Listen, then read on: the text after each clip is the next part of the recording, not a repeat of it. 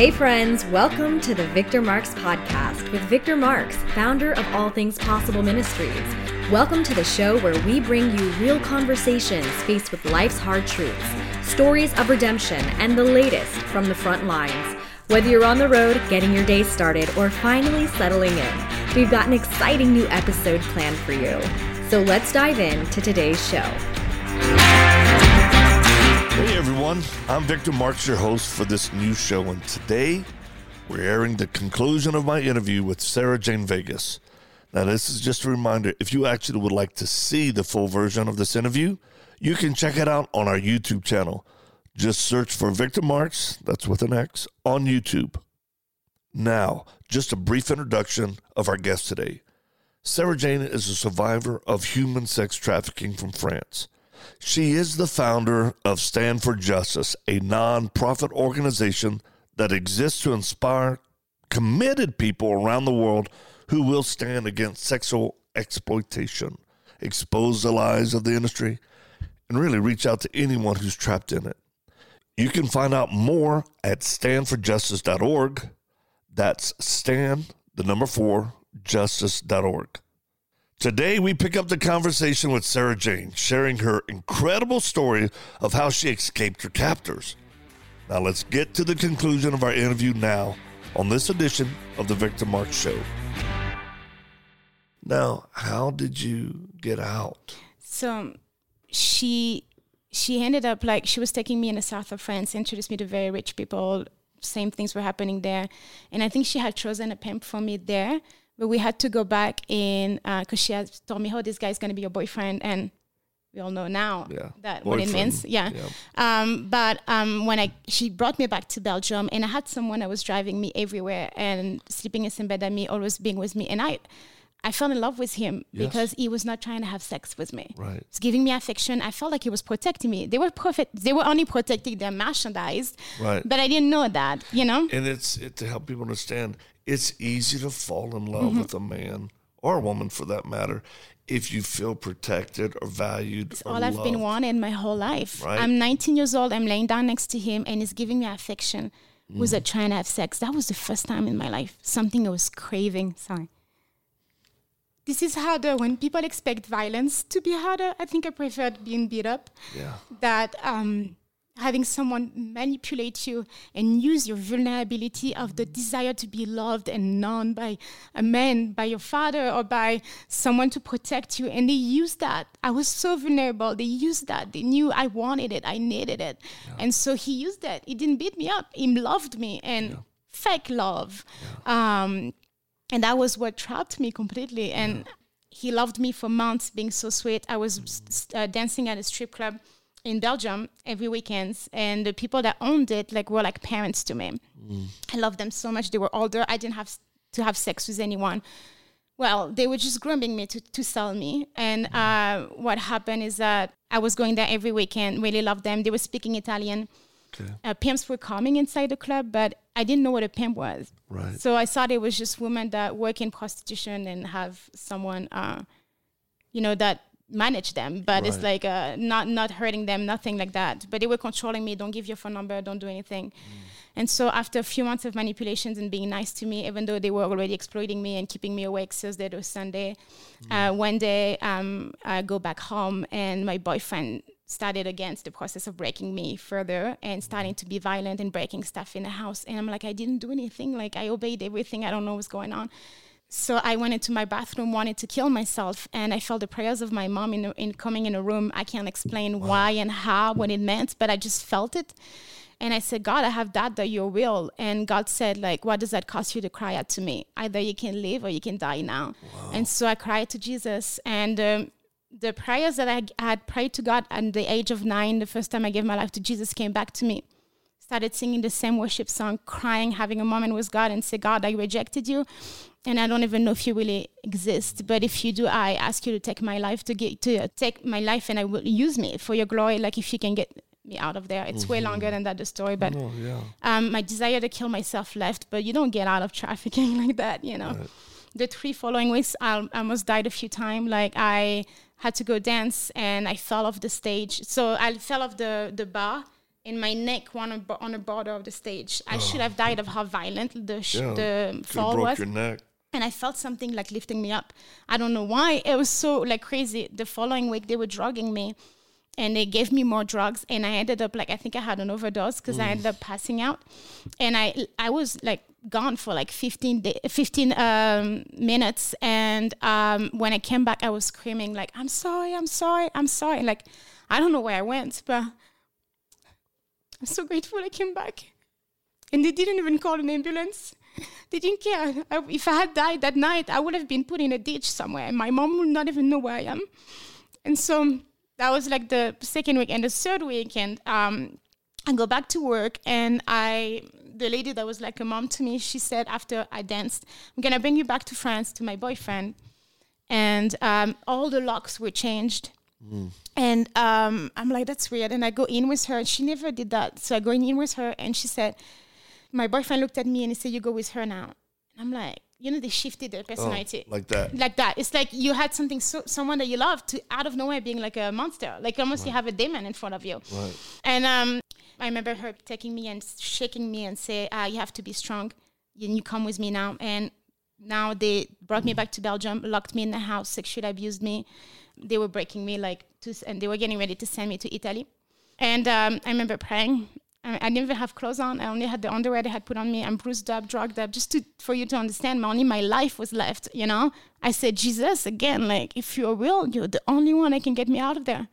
And I tried to escape from the back, but everything was completely blocked. I couldn't. I went up into the bathroom, and I remember looking outside, like, if I jump, I'm going to break my leg. They're going to catch me. I can't. And so I had to pass in front of the room where the traffickers were, and I remember praying, I'm like, oh God, like, again, you're the only one that can get me out of there. And I walked in front of the room. They didn't even see me, which is a complete miracle.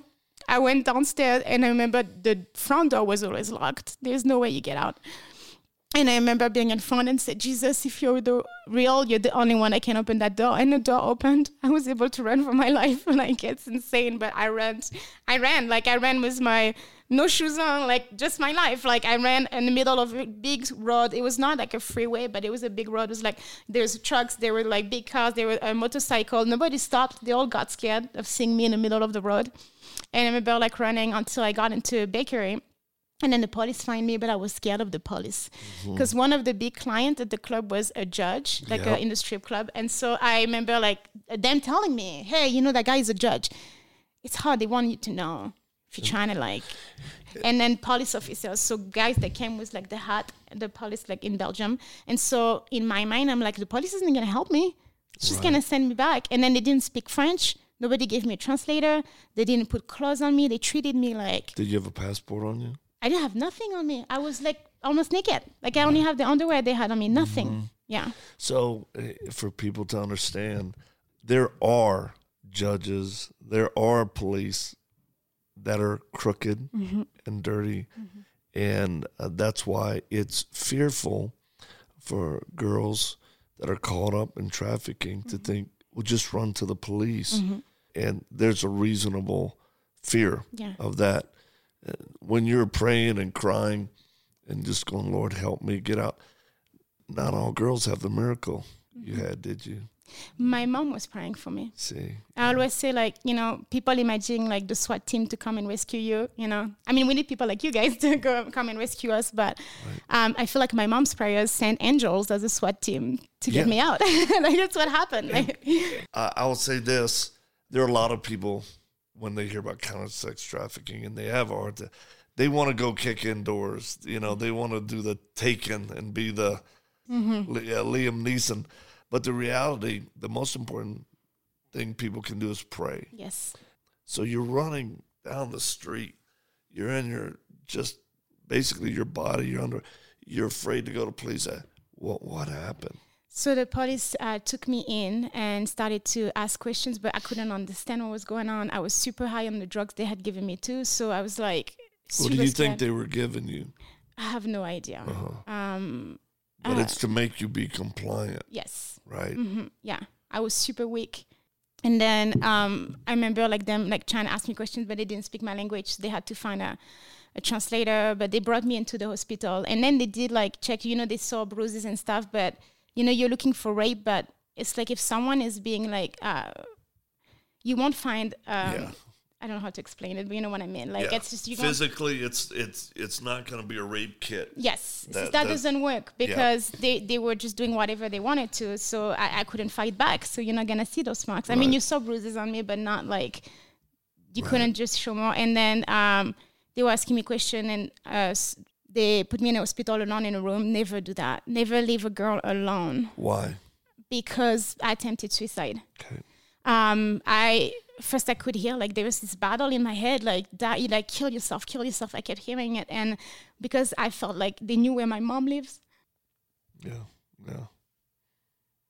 Even now, it's scary for me when I share my story because they know where my moms live. They know my family, and it's I really felt like wow, like if I kill myself first, they won't hurt anyone. Yeah. So I tried to attempt suicide. I remember taking the cord of the TV and like just, like struggling myself. And when I was passing out, I heard a cry coming out of my womb. And I have no idea why. And this is funny how my name is Sarah Jane. God gave my name to my mom. And he said it would be a prophetic sign. And it's mother of multitude of nations. Okay. When I scream, I did not scream. God is my witness. I did not scream. A scream came out of my womb. And it was God, the Holy Spirit, that just screamed out of me so they could hear that I was passing out. So out of your stomach, out of your inner being. A scream came out. Yeah. And so they heard it, and I was already past that sound. Just remember opening my eyes when they removed the cord, and it just passed out right back. My mom, when I had the phone, I had time to text my mom and say, Mom, I love you, but I'm going to die. And so she tried to find where I was, called and everything. And so she was able to, and I think that's what saved me too, that they didn't send me back, was because my mom was calling everywhere. Wow. So they knew that someone knew that something was happening. Yeah. And so I woke up from in a robe of restriction. Mm-hmm. And the police was there asking me questions. Straight jacket for those, Mm-hmm. And they like it's so a robe of restriction. I just how got we call that in French. That's very funny. Yeah, I'm gonna get you a robe of restriction. Don't worry about it. Yeah. And the police were asking me questions, and I don't remember all the details, but my mom told me they were hiding me in the hospital, so she couldn't find me. She ran everywhere looking for me. She opened the door and she found me with the police, and she said that I was screaming, don't say anything. Wow. I was so scared that they would kill my mom. That's why we don't talk. We don't know if you're here to help me. And now it's why, I love police officers. I love law enforcement. I love the military. I love everybody. But we need to work together because those girls don't trust you. They don't know. And there's very good people, but there's also very bad people. And so the good people needs to say, when I have a girl that's there, I need to get a survivor leader. I need to get someone that went through it to sit down with me during the time, if it's possible. When you're talking with the girl's going to talk if we're there. Maybe not directly, but it will help. Right. And so got really scared. They let me go. My mom had brought clothes, and they let me go out. And I remember coming out of it's funny too, because the two people that came to help my mom from my church were former Muslims that got saved. Wow. And so the son was checking around, making sure nobody was there to come and hurt me. He knew the deal. And so he went inside the car, and the peace of God fell on me. And I tried drugs, and I had drugs and everything. Never I got that. And I felt the peace of heaven falling on me. And I remember sitting in the car in the back, and I said, "Can you imagine what just happened to me?" And the lady, the former Muslim woman, said, "Don't worry, you're in security right now." And I remember hearing the voice of God tells me, "You cried out to me 3 weeks before in a bathroom." He said, "I heard your cry and I rescue you from all your trouble." That's a Bible verse, in a psalm. If you cry out to me, I will rescue you and you will give me glory. And I heard that, and then I fell asleep. I slept for days. They brought me back to France in my mom's house. And a man from my mom's church came, and I don't know how long after, because I was so out of it. And I remember sitting on the sofa and completely destroyed, Oh, yeah. And he looks at me, and the first thing he says, and I don't recommend that to people, but it was definitely Holy Spirit. Always listen to Holy Spirit. He looked at me and he said, first thing, "Do you believe in Jesus?" In a bathroom, I said, "God, I doubt." In the house, I said, "God, I doubt." And it was Jesus saying, "Do you believe me now?" And I said yes. And I didn't know what was going to happen, but I said yes. And he said, can I pray for you? And as a powerful, like, black man, powerful man of God, you know. And he put his hands on me. I prayed. And I remember having an open vision of the veil in the Bible that opened into. Yeah.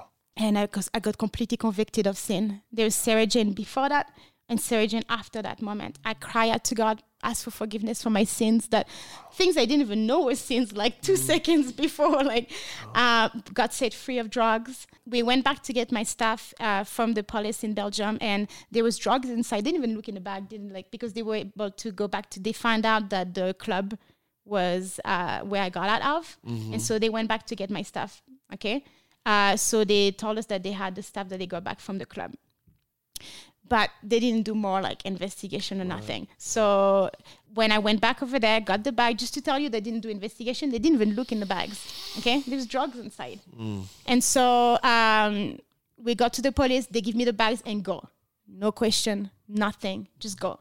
So we left with them, and I had drugs in the bag, and I took the drugs, throw it out of the window. Never touched drugs again. It's been 12 years since I got out. And the traffickers tried to get back into my life, you know, trying to see what I knew, and God protected me from them. And that's a long story, but yeah, they protected me from them. And what I got back, I told my mom, give me a trash bag, give me scissors. And my mom is like, why? Like, just put things in the trash. And I'm like, Mom, I want to destroy it because I want to make sure that nobody uses all the stripper clothes, and that was expensive stuff that I really liked, you know. And I was like, no. And I remember creating it. And I still don't know what trafficking is, okay? I know I've been abused, but I've been abused a long time. So right. You don't know you have a word for it. You don't know you're not the only one. And so I was creating everything. And while creating it, I was feeling chains falling off of my hands. And it's so weird because I didn't know that was a spirit of slavery, but God allowed in me to feel it because he knew my calling. I needed to understand it. And I remember like stealing all the Bibles in the house and like reading the Bibles, preaching the gospel to everybody. When I went back to church, I ran to the church. People are like, why are you walking so fast? I'm like, you have no idea where I'm coming from. And the pastor was like, I'm going to have to baptize you first in the next baptism because if not, you're going to jump in the water. Like, it's like, and yeah, I went to Bible school in Paris a year after that by faith. No money. I just God told me go. I went and started, having my healing journey and counseling every Monday. And every morning for an hour alone with God, I was praying. And I had lost my memory for a year, like blocked it out. My mom's like, you don't remember anything? I'm just like, no. Like I realized, and I didn't know that I needed to be freed from all those things, also spiritually and emotionally, like physically. I needed that, and so during those counseling sessions and me spending time with God an hour every day and writing down in my journal, God started to remind me all those things. And I remember in counseling, like sharing my story a little bit, but I was talking about abuse, like, hey, I went for coffee. Right. I was people looking at me people like, going. Yeah, my counselors are like, they knew directly that was trafficking, but me, I was like completely not knowing it. And they prayed. They might have been fasting too, I think, but they prayed. They're like, God, she has to understand what's going on. Like she's completely naive, not understanding what happened. And so they were praying, and for a week they told me, and they said, Sarah Jane, do you realize like what happened to you? And I had shared like just a little bit, not everything yet. And I heard myself, the Holy Spirit spoke through my mouth. You know that I had never heard about the term sex trafficking? Never heard about it. Came out of my mouth. Wow. And they was crying. They're like, yeah, God told us and you were not seeing it.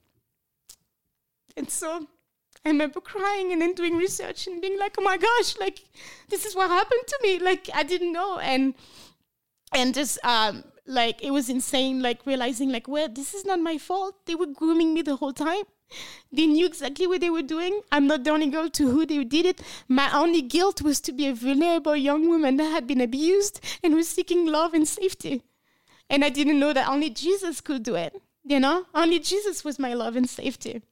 And, I tried to escape. I escaped from my mom's house in a way with my boyfriend. Then I escaped from my boyfriend. I went to that girl's house. Then I escaped from her and I went to that guy's house. And then I escaped from the house. But that was the first time I escaped to Jesus. And that's when made the whole difference. Listening to your story, I have My eyes are starting to leak here, and it must be allergies. Because you're able to so amazingly articulate your journey, really to hell and back. And there are people now relating to your story in varying degrees, right? And someone doesn't have to go to the extreme trafficking that you did to realize they need to run to Jesus. They need to escape to him because it is a spiritual war. It is. That's going on for people's souls and addictions or, and if you hear that dog, these are security dogs, so this is our world. But you really articulate so well the need for everyone to turn to Christ. And I hope this gives people an understanding to the insight, not just to what you hear other stories, watch things. This is the real deal. Because there's a lot of fake, there's a lot of superficial things where people think they know what a trafficker goes through. Someone who's been trafficked, but they don't. No. And that's why I'm thankful for you in an amazing, deep way. So here you are now, currently. This is your ministry. Yes. This is what you're doing. You're going into the roughest places, the most dangerous. That's why we feel compelled to help equip you. Thank you. And to partner with you. But what would you tell people listening or watching this right now? How can they help? Because they're going to be moved and they want to help. Practically, we talked about prayer. Should they sign up on an email list? How does that work for people? To work directly with me. They can find me on social media or email me at stand4justice.org. Okay. And if you email me, we can connect and talk about how we can partner. Wonderful. Yes. Now, we've partnered with you, and we're going to put your link on our website as well. Now, I think as we close our time together, we would encourage people to get in contact, stick with solid organizations like yours, like ours. There's a few others that we trust and know and work with. And go to victormarks.com if you're listening or watching. Find out more. Get on our email list, and we will absolutely continue to introduce and coordinate for people who want to help you directly to do that through your website as well, social media. Okay, so there's two questions I like to ask my guest. The first one is more for promotional and understanding, but what is your perception of Eileen and myself? When you think of us, what do you think of? I think about safety, strength, and people I can look up to for training and direction. I feel like God really called us to have mothers and fathers in a faith that would be loving and then also here for discipline if I need to, like in a way of directing me to the right path, and also with authority. So like authority is scary for a survivor of trafficking, but you're a safe authority, the one that we need to be able to say, hey, okay, this is where I am at. I'm coming in front of you. I'm not afraid to be vulnerable because I know you want good for me. And I know you will also speak truth for me. So just you both are amazing. Your wife is the most lovely woman and compassionate woman I know. I feel like you're giving me strength and hope to continue the work I do. I love it. And, there's such kind words. And we feel the weight of responsibility. As God showed us a while back, we would be a spiritual mother and father to many. And we feel privileged to be in that role for you, and we thank God for you. So last question is, we're all going to die. If Christ doesn't come back, we're all going to die, right? What happens to you after you die? What do you believe? That I will go with God in heaven, and I have no idea what his plan is, but I just know that I will be with him. Yeah. And what do you base that on? The Bible. The Bible? Yes. Yeah. And if somebody's wondering for themselves, well, gosh, I don't know what's going to happen when I die, what would you tell them? Go to Jesus and seek him.